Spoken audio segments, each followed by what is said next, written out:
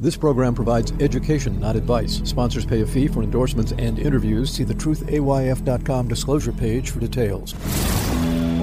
This is where technology, innovation, and personal finance come together. This is the truth about your future with Ric Edelman. Brought to you by Global X ETFs, dedicated to providing investors with unexplored intelligent solutions, and by Invesco QQQ. Anyone can become an agent of innovation with Invesco QQQ. Invesco Distributors, Inc. It's Tuesday, August 22nd, and we've got some bad real estate news. Local malls are in what they're calling a death spiral. Values are cratering. In Connecticut, Crystal Mall, back in 2012, it was worth $150 million. It just sold for $9.5 million. Older, low-end malls are down 50% or more in value. Some of them are down 70% since 2016. Here's the crux of it. There's $14 billion worth of mortgages on these malls that are coming due in the next 12 months, and all of those landlords are going to have to refinance at today's higher rates. At the very moment, their rental income is down. 20% of all malls are underwater, meaning they owe more on the mortgages than what the properties are worth. In Muncie, Indiana, a mall with a $31 million loan was just appraised for $6 million. Back in 2015, it was appraised for $73 million. In New Jersey, Woodbridge Center is a 1.1 million square foot mall. It was appraised earlier this year for $86 million, down 76% from its appraisal back in 2014, and it owes $250 million on its mortgages. Large anchors like Macy's, JCPenney, Sears, they closed almost 900 stores since 2018. That's creating what people are calling in the industry a death spiral. When you lose the anchor tenant, other stores leave. And that means consumers quit coming because there's nobody there worth visiting. And that causes more stores to close. Eventually, the mall shuts down. Malls have to figure out new ways to reinvent themselves, and they are. Some of them are converting to nursing homes, others to condos. Some are creating entertainment venues. And while previous investors have been losing money, it creates opportunities for new investors. These malls are all in suburban areas. That's creating a problem for their local economies, not just cities that are struggling with real estate, suburban areas as well.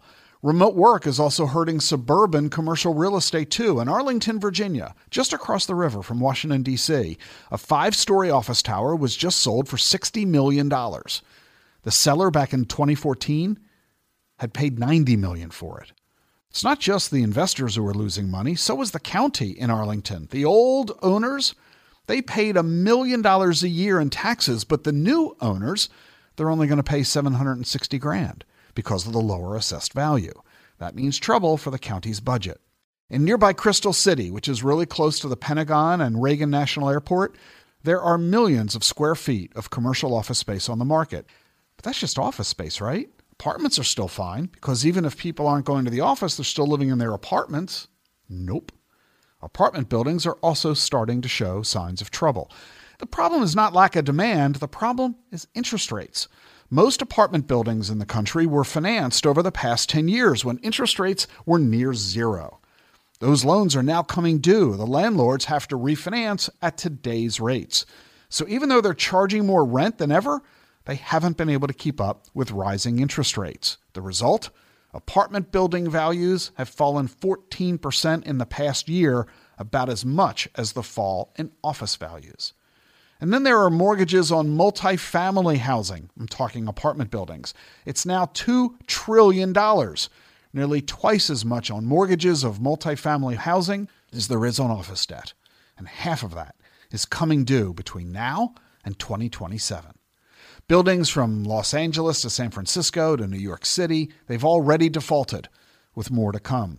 Again, it represents a big problem for those investors, but it's a great opportunity for new investors who get the rare chance to buy low in real estate.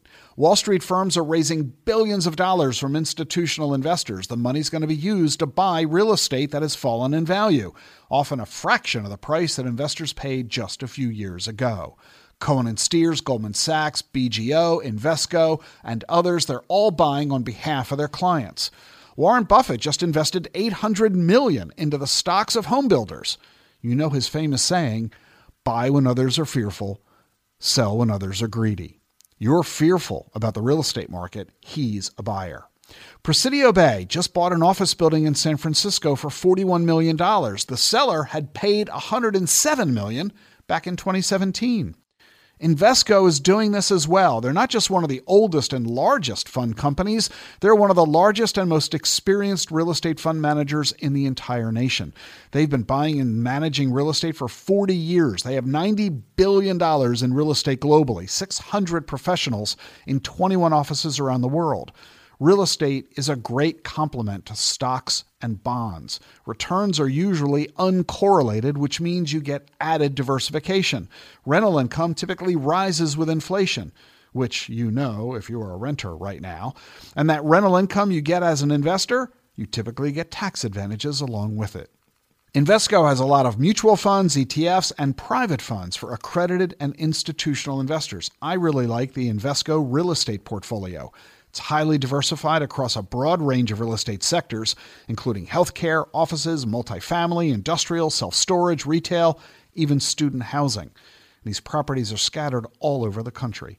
Real estate's suffering big problems right now. That's bad news for people who bought real estate in the past, but it's a great opportunity for new investors and new investment dollars. Buying low doesn't often come in the real estate market. It's available right now.